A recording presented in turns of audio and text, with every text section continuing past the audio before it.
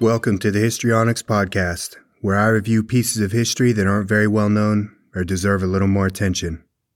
Today I'm going to discuss another escape attempt from Alcatraz, a strange mystery in West Virginia, and a UFO sighting in the forests of England.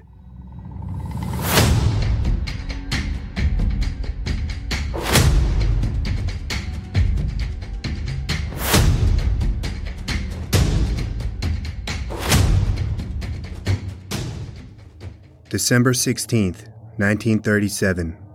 Theodore Cole and Ralph Rowe escaped from Alcatraz Island. Neither is ever seen again. Theodore Ted Cole and Ralph Rowe took part in the second documented escape attempt from Alcatraz. Although officials were quick to conclude they died in the attempt, their remains were never found and their fate remains unknown, making the incident the first to challenge Alcatraz's reputation as an escape-proof prison. Cole and Rowe, both convicted bank robbers in Oklahoma, had been caught during earlier independent escape attempts from the state's McAllister prison. As escape risks, they were both incarcerated in high-security Leavenworth prison, then transferred to higher-security Alcatraz in 1936. They were given jobs working in the prison's mat shop, a facility at the northernmost point of the island, where discarded automobile tires were cut up and converted into rubber mats for the U.S. Navy. Rowe was originally captured after a shootout with local police and FBI agents in Shawnee on December 30th, 1933, which claimed the life of Rowe's partner, Wilbur Underhill Jr. And Cole had been given a death sentence for his role in the robbery of a bottling plant in Tulsa.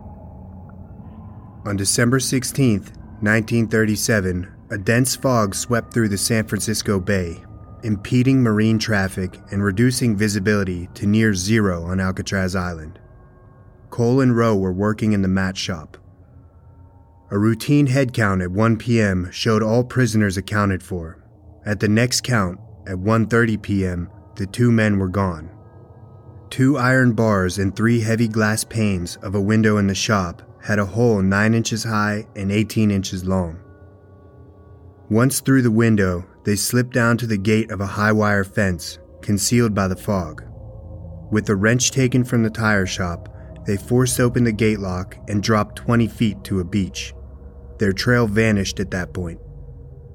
An exhaustive search of the island revealed nothing. Guards found only the abandoned wrench. An extensive multi-day search ensued. Portions of the island were flooded with tear gas in an attempt to flush out the escapees, with no result. Subsequent investigation revealed that Cole and Rowe had prepared for the escape well in advance, using a hacksaw blade to weaken the window bars and disguising the damage with a mixture of grease and shoe polish. At the beach, the men presumably entered the water, relying on floats improvised from tires or fuel canisters. There was no evidence to suggest they had constructed or launched a raft. Prison officials concluded that Cole and Rowe drowned shortly after their escape.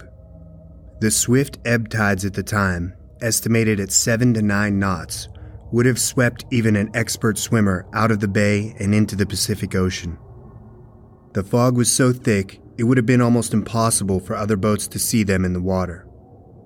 The prisoners would not know if they were even swimming towards shore, and they were likely swept out to sea. As it was late December, the water would have been very cold, ranging from 45 to 60 degrees Fahrenheit. Warden Johnston said, "The water is too cold, the tide is running too high, and the land is too far." Despite their likely fate, police departments in the surrounding counties and the FBI followed up every tip and rumor. In the following days, months, and years, there were various reports of sightings, but their authenticity is unknown. 2 hitchhikers claimed to have seen Rowe and Cole and identified them to police by their photos. A 1941 San Francisco Chronicle report declared that the pair were living in South America, and a cab driver in Cole's hometown of Seminole, Oklahoma, told police he had been shot by men he recognized as the 2 escapees. The Seminole producer reported on June 7, 1939, Ted Cole, who escaped from Alcatraz prison with Ralph Rowe in 1937, was sought here today by federal agents, more than 18 months after prison officials said they believed he had drowned in San Francisco Bay. The G-men here maintained their customary silence, but one Seminole man who had known both Cole and Rowe at Leavenworth Penitentiary said that he and other local residents had been questioned about the fugitives.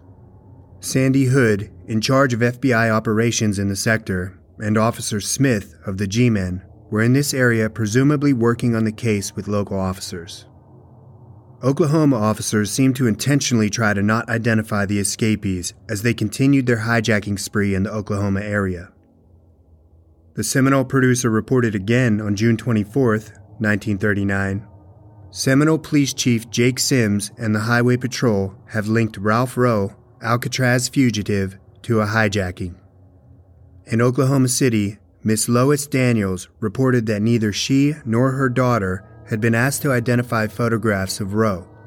Mrs. Daniels saved over $1,000 worth of jewelry by tossing it into the weeds while the hijacker took a $1,000 ring from her daughter. Hijacking victim Ed Talley of Oklahoma City also said he had not been asked to identify the pictures of Rowe. Here's my take on Ted Cole and Ralph Rowe. I hope they survived the escape and got away.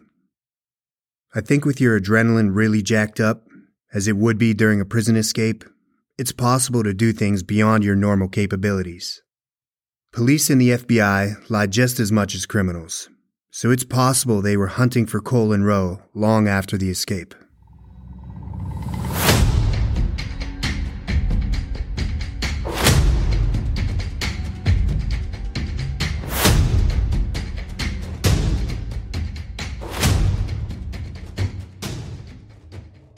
December 24th, 1945. 5 children are missing after their home in Fayetteville, West Virginia is burned down. On Christmas Eve, a fire destroyed the Sodder residence. At the time, it was occupied by George Sodder, his wife Jenny, and 9 of their 10 children. During the fire, George, Jenny, and 4 of the 9 children escaped. The bodies of the other 5 children have never been found. The surviving Sodder family believed for the rest of their lives that the 5 missing children survived. George Sodder was born in Italy in 1895. He immigrated to the United States at the age of 13 with his older brother. His brother went back home as soon as they cleared customs at Ellis Island. George did not talk much about why he left his homeland. Sodder eventually found work on the railroads in Pennsylvania, carrying water and other supplies to workers. After a few years, he took more permanent work as a driver in Smithers, West Virginia. He then started his own trucking company, initially hauling dirt to construction sites and later hauling coal from the mines. Jenny, a storekeeper's daughter in Smithers, who also emigrated from Italy in her childhood, became George's wife. The Sodders settled down in nearby Fayetteville, which had a large population of Italian immigrants, in a 2-story timber frame house a couple miles from town. In 1923, they had the first of their 10 children. George's business prospered, and they became one of the most respected middle-class families around. George had many strong opinions about many subjects and was not shy about expressing them. His staunch opposition to Italian dictator Benito Mussolini had led to some strong arguments with other members of the immigrant community. The last of the Sodder children, Sylvia, was born in 1942. By then, their second oldest son, Joe, had left home to serve in the military during World War II. The following year, Mussolini was deposed and executed. However, George's criticism of the late dictator had left some hard feelings. In October of 1945, a visiting life insurance salesman, after being rebuffed, warned George that his house would go up in smoke and his children would be destroyed, attributing this all to the remarks George was making about Mussolini. Another visitor to the house, likely seeking work, warned George that a pair of fuse boxes would cause a fire someday. George was confused by this observation since he just had the house rewired when an electric stove was installed, and the local electric company said it was safe after the installation. In the weeks before Christmas, George's older sons also noticed a strange car parked along the main highway through town, with its occupants watching the young Sodder children as they returned home from school. On Christmas Eve in 1945, the family was celebrating together. Marion, the oldest daughter at age 19, had been working at a dime store in downtown Fayetteville, and she surprised 3 of her younger sisters, Martha, age 12, Jenny, age 8, and Betty, age 5, with new toys she had bought for them as gifts. The younger children were so excited that they asked their mother if they could stay up past what would have been their normal bedtime. At 10 p.m., Mrs. Sodder told them they could stay up a little later as long as the 2 oldest boys were still awake. 14-year-old Maurice and his 9-year-old brother Louis rounded up the cows and fed the chickens before getting ready for bed. Mr. Sodder and the 2 oldest boys, John, age 22, and George Jr., age 16, who had spent the day working with their father, were already asleep. After reminding the children of the remaining chores, Mrs. Sodder took Sylvia, age 2, upstairs with her, and they went to bed together. The telephone rang a half hour after midnight. Jenny woke up and went downstairs to answer. The caller was a woman whose voice she did not recognize, asking for a name she was not familiar with the sound of laughter and clinking glasses in the background. Jenny told the caller she had reached the wrong number, later recalling the woman's weird laugh.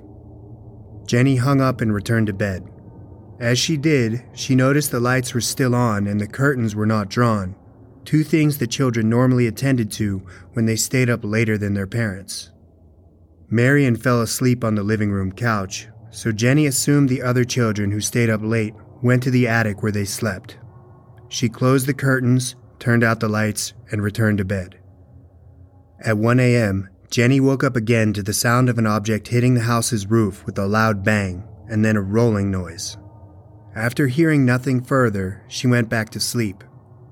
Another 30 minutes went by, and she woke up a third time to the smell of smoke. When she got up, she found that the room George used for his office was on fire, around the telephone line and fuse box. Jenny woke him up, and he ran to wake his older sons. Both parents and 4 of their children, Marion, Sylvia, John, and George Jr., escaped the house. They frantically yelled to the children upstairs but heard no response. They could not get into the attic as the stairway was already engulfed with flames. Efforts to find aid and rescue the children were unexpectedly complicated. The phone did not work, so Marion ran to a neighbor's house to call the Fayetteville Fire Department. A driver on the nearby road also saw the flames and called from a nearby tavern. George, who was barefoot, climbed the house's outside wall and broke open an attic window, cutting his arm in the process. He and his sons intended to use a ladder to rescue the other children, but it was not in its usual spot against the house and could not be found anywhere nearby.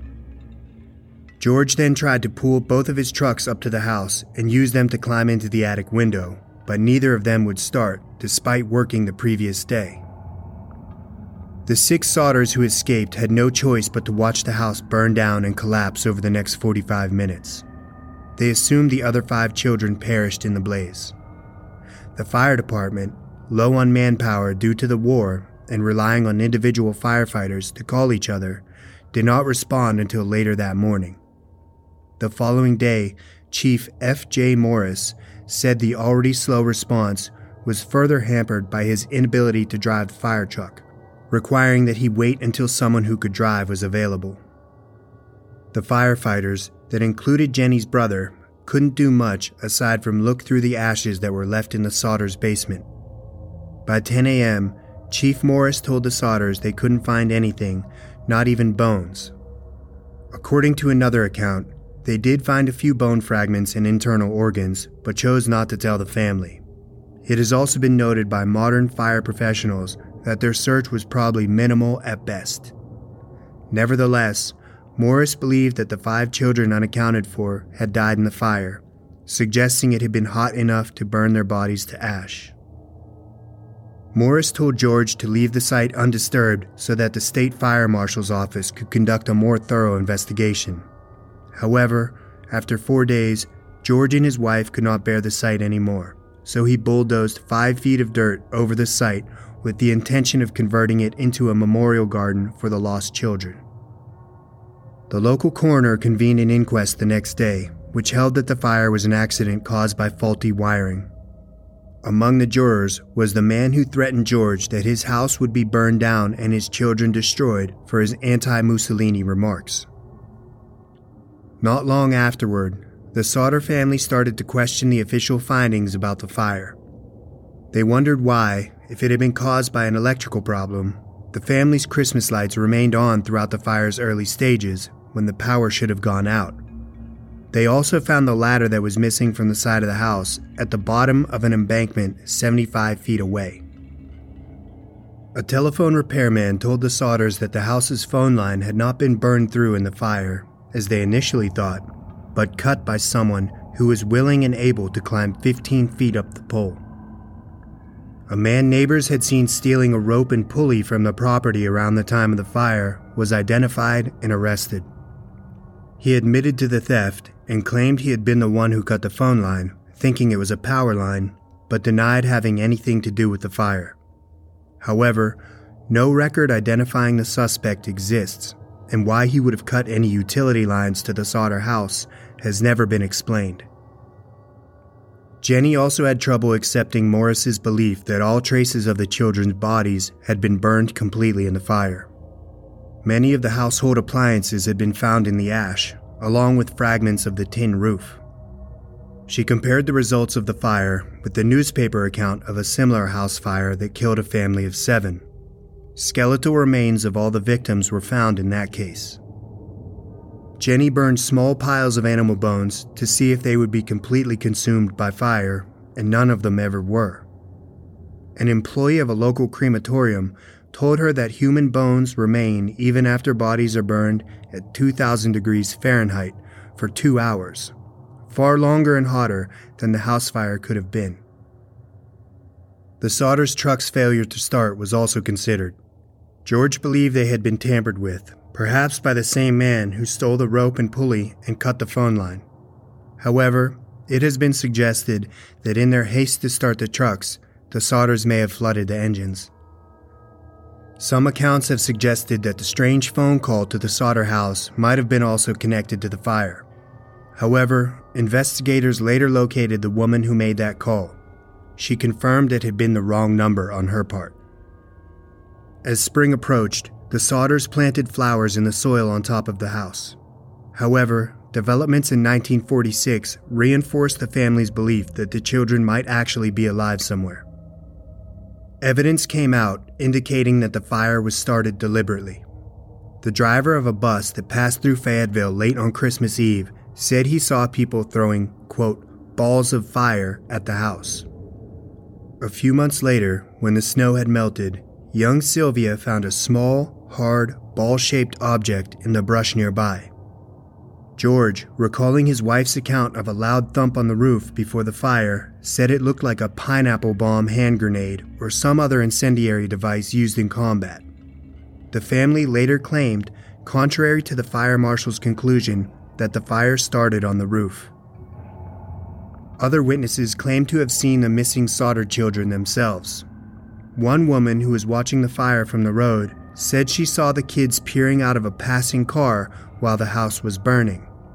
Another woman at a rest stop between Fayetteville and Charleston said she served them breakfast the next morning and noted the presence of a car with Florida license plates in the rest stop's parking lot.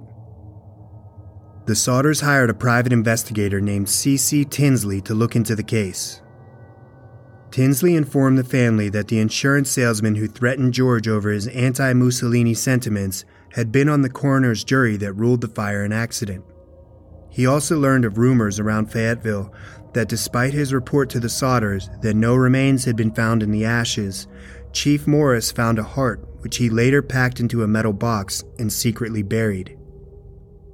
Morris had apparently confessed this to a local minister, who in turn confirmed it to George. George and the private investigator went to Chief Morris and confronted him with this news. Morris agreed to show the two where he had buried the metal box, and they dug it up. They took what they found inside the box to a local funeral director, who, after examining it, told them it was actually a fresh beef liver that had never been exposed to any fire. In 1949, George saw a magazine photo of a group of young ballet dancers in New York City, one looking very much like his missing daughter, Betty. He drove all the way to the girl's school, where he repeatedly demanded to see her but was refused. George also contacted the FBI to investigate what he considered to be a kidnapping. FBI Director J. Edgar Hoover personally responded to his letter stating, quote, "Although I would like to be of service, the matter related appears to be of local character and does not come within the jurisdiction of this Bureau." He also said that if the local authorities requested the Bureau's assistance, he would direct agents to assist, but the Fayetteville Police and Fire Departments declined to do so. In August of 1949, George was able to persuade Oscar Hunter, a Washington, D.C. pathologist, to supervise a new search through the dirt at his house. After a very thorough search, a dictionary that belonged to the children and some coins were found. Several small bone fragments were unearthed as well, and determined to be human vertebrae. The bone fragments were sent to Marshall Newman, a specialist at the Smithsonian. They were confirmed to be all from the same person, likely 16 or 17 years old, according to the report. Given this age range, it was not very likely that the bones were from any of the 5 missing children, since the oldest, Maurice, was 14 at the time. Newman added that the bones showed no sign of exposure to flame. He agreed that it was very strange that those bones were the only ones found, since a wood fire of such short duration should have left full skeletons of all the children behind. The report concluded that the vertebrae had instead, most likely, come from the dirt that George had used to bulldoze the site. It was supposedly confirmed that the bone fragments came from a nearby cemetery in Mount Hope, but it could not be explained how they came to be at the fire site. The investigation and its findings attracted national attention, and the West Virginia legislature held 2 hearings on the case in 1950. Afterwards, however, the Sodders case was deemed hopeless and closed at the state level. The FBI decided it had jurisdiction as a possible interstate kidnapping, but dropped the case after 2 years of following fruitless leads. The Sodder family did not give up hope. They had flyers printed up with pictures of the children, offering a $5,000 reward, which doubled to $10,000, for information that would have settled the case for even one of them. In 1952, they put up a billboard at the site of the house and another along U.S. Route 60 with the same information.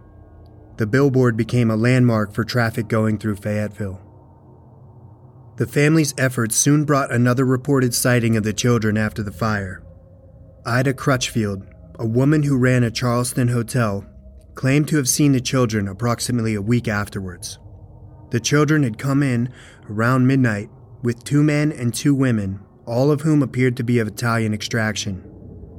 When she attempted to speak with the children, one of the men looked at her in a hostile manner, then turned around and began talking rapidly in Italian. She recalled that they left the hotel early the next morning. Investigators do not consider her story credible, as she saw photos of the children 2 years after the fire and 5 years before she came forward. George followed up leads in person, traveling to areas where tips had come from.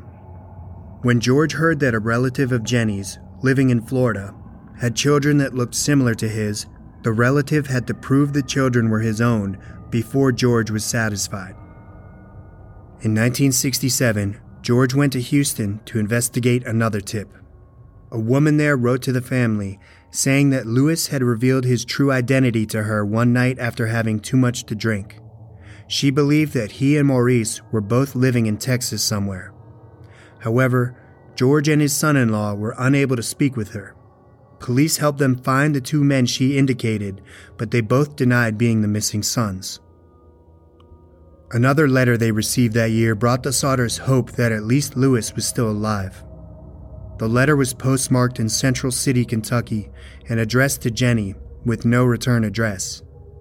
Inside was a picture of a young man, about 30 years old, with features strongly resembling Lewis, who would have been in his 30s if he survived.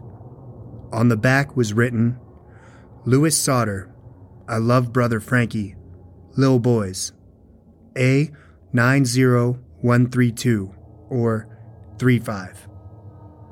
They added the picture to the billboard and put an enlarged print over their fireplace. They also hired another investigator to go to Central City, but he never reported anything back to the Sodders.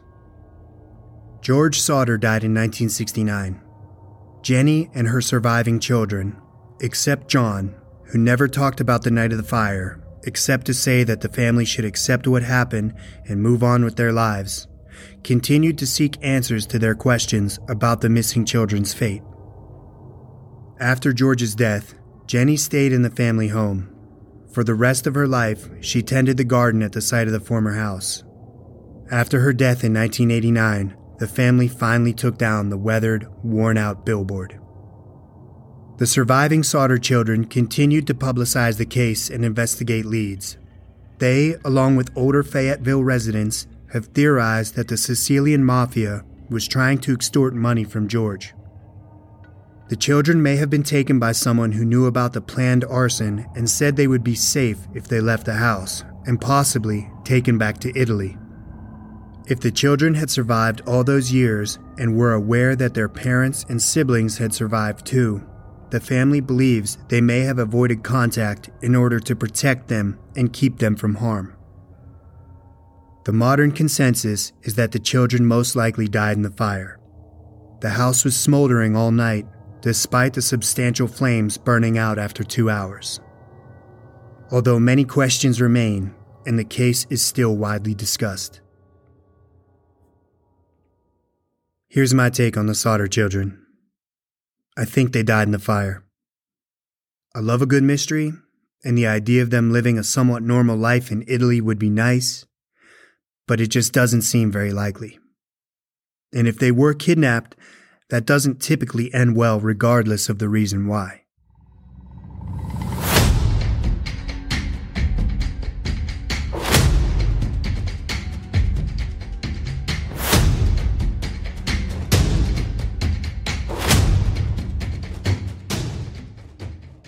December 26, 1980.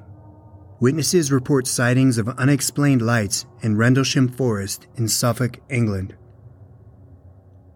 The events occurred just outside RAF Woodbridge, which was used by the United States Air Force at the time. Air Force personnel, including Deputy Base Commander Lieutenant Colonel Charles Halt, described what they saw as a UFO sighting, which became linked with claims of UFO landings. The main events of the incident, including the supposed landings, took place in the forest, which starts at the east end of the base runway, where security guards first noticed mysterious lights appearing to descend into the forest. The forest extends about 1 mile east, where additional events allegedly took place. The occurrence is one of the most famous UFO events to happen in the United Kingdom, and is among the best-known UFO events worldwide. It has been compared to the Roswell UFO incident in the United States and is sometimes referred to as Britain's Roswell. The UK Ministry of Defence stated that the event posed no threat to national security and therefore was never investigated as a security matter. Skeptics have explained the sightings as a series of meteors, a lighthouse, and bright stars. Around 3 a.m. on December 26, 1980, a security patrol near the east gate of RAF Woodbridge saw lights descending into nearby Rendlesham Forest. Servicemen initially thought it was a downed aircraft, but after entering the forest to investigate, they saw a glowing object, metallic in appearance, with colored lights. As they attempted to approach the object, it appeared to move through the trees, and the animals on a nearby farm went into a frenzy. One of the servicemen, Sergeant Jim Peniston, later claimed to have encountered, quote, a craft of unknown origin while in the forest, although there was no publicized mention of this at the time, and there is no corroboration from other witnesses. Shortly after 4 a.m., local police were called to the scene, but reported that the only lights they could see were from the Orford Ness Lighthouse, miles away on the coast. After daybreak on the morning of December 26th, the servicemen returned to a small clearing near the eastern edge of the forest and found 3 small impressions on the ground, in a triangular pattern, as well as burn marks and broken branches on nearby trees. At 10:30 a.m., the local police were called out again, this time to see the impressions, which they thought could have been made by an animal. Georgina Bruni, in her book called You Can't Tell the People, published a photograph of the supposed landing site taken on the morning after the first sighting. The deputy base commander, Lieutenant Colonel Charles Holt, visited the site with several servicemen in the early morning hours of December 28, 1980. The deputy base commander, Lieutenant Colonel Charles Holt, visited the site with several servicemen in the early hours of December 28, 1980, to take radiation readings in the Triangle of Depressions and in the surrounding area. It was during this investigation that a flashing light was seen across the field to the east, almost in line with the farmhouse, as the witnesses had seen on the first night, and also in line with the lighthouse. Later, according to a memo written by Lieutenant Holt, 3 star-like lights were seen in the sky, 2 to the north and 1 to the south, about 10 degrees above the horizon. Holt said the brightest of these hovered for 2 to 3 hours and seemed to beam down a stream of light from time to time. Astronomers have explained these as simply bright stars, but Holt has gone on record as saying he believes that he witnessed an extraterrestrial event that was covered up. The Holt memo was the first piece of evidence made available to the public under the U.S. Freedom of Information Act in 1983. It was dated January 13, 1981, under the title Unexplained Lights. The 2-week delay between the incident and the report might account for errors in the dates and the times given. The memo was not classified in any way. David Clark, a consultant to the National Archives, has investigated the background of this memo and the reaction to it by the Ministry of Defense.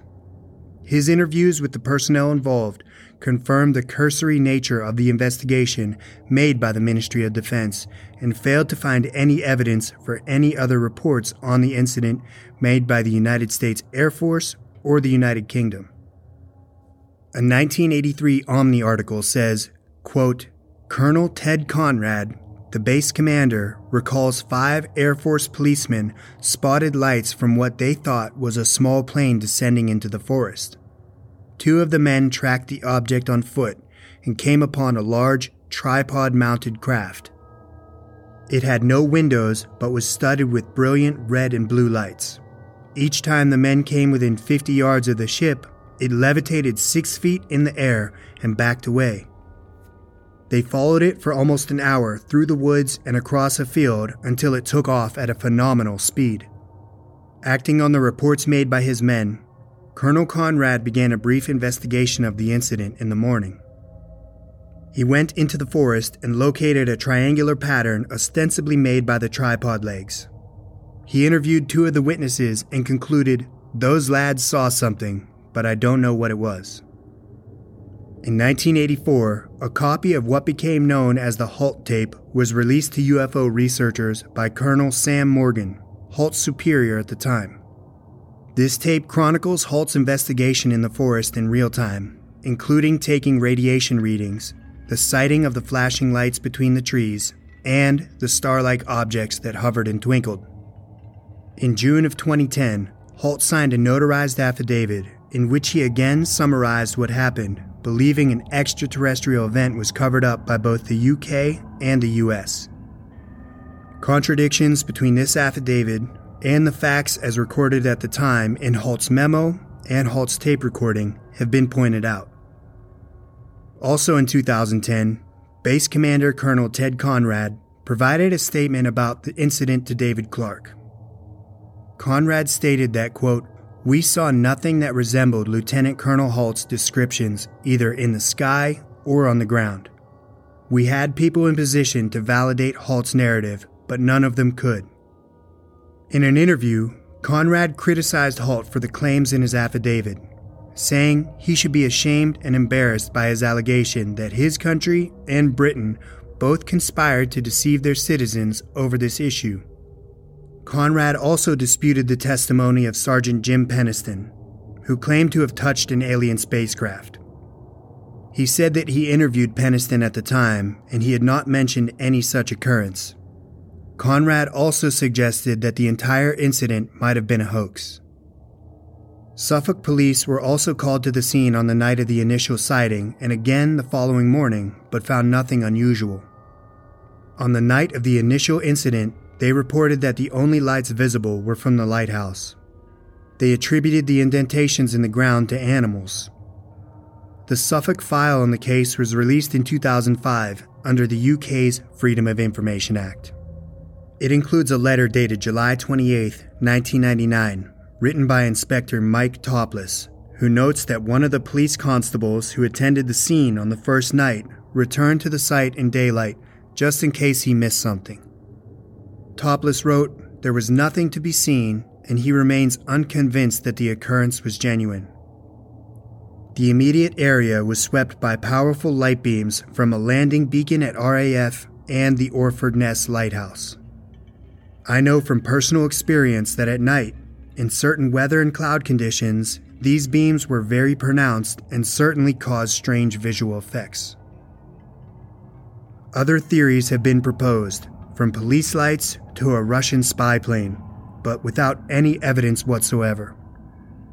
Most people have concluded it was a combination of things that led Halt to believe he saw an extraterrestrial spacecraft that night.